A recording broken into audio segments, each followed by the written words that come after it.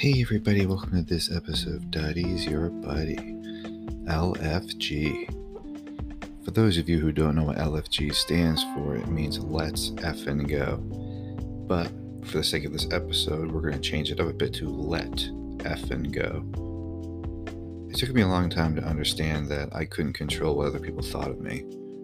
I never had a great relationship with either of my parents that bled over into my relationship with my brother, because he did have a great relationship with my mother. We were only half brothers to begin with, which made us completely different people actually, in many aspects. The void only widens when one is completely flawless in the eyes of the mother, and the other is nothing but flawed. I remember spending so much time in my life trying to please, impress, or even finding some sort of acceptance for those three people, but despite my best efforts, I always seemed to come up short.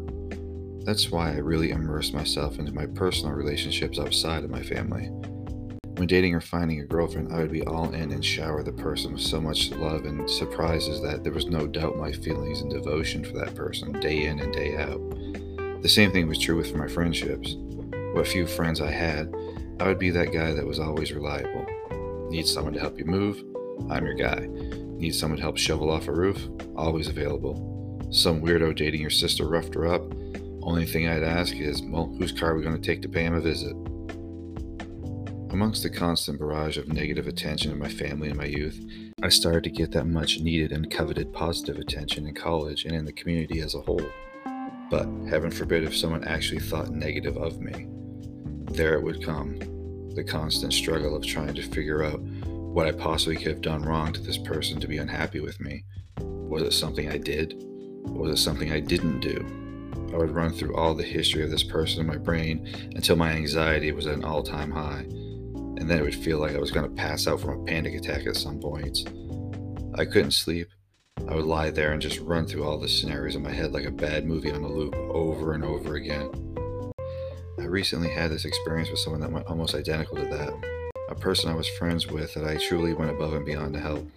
Late night or very early morning phone calls to make sure everything was okay. My sleep patterns were off because I couldn't bear the thought of what would happen if I missed a call. Financial help that I truly couldn't afford to do, but the person was in dire straits and needed it. This pattern of behavior of take, and take didn't end until I found out there were things being done behind my back that made this person not even remotely a good friend, saying things that not only makes you a bad friend, but honestly a bad person. Now, I don't exactly open my door to just anyone, much like Batman said in the Batman Lego movie. I don't do ships, as in relationships. And that is a very true statement. I don't open the door to new friends or relationships very often, so when I do, there's a lot of connection and care there. Needless to say that when I found all this out about them, I was completely devastated. My mood was bad, and I entered into a state of depression that was incredibly hard to shake. How do you not be affected by someone basically not caring about you to the point of sabotage after everything that you've done for them? I always assumed in our friendship that many years from now we'd be shooting the breeze about things we had in common and joking about stuff in the past. But then it hit me that I can't control what other people do.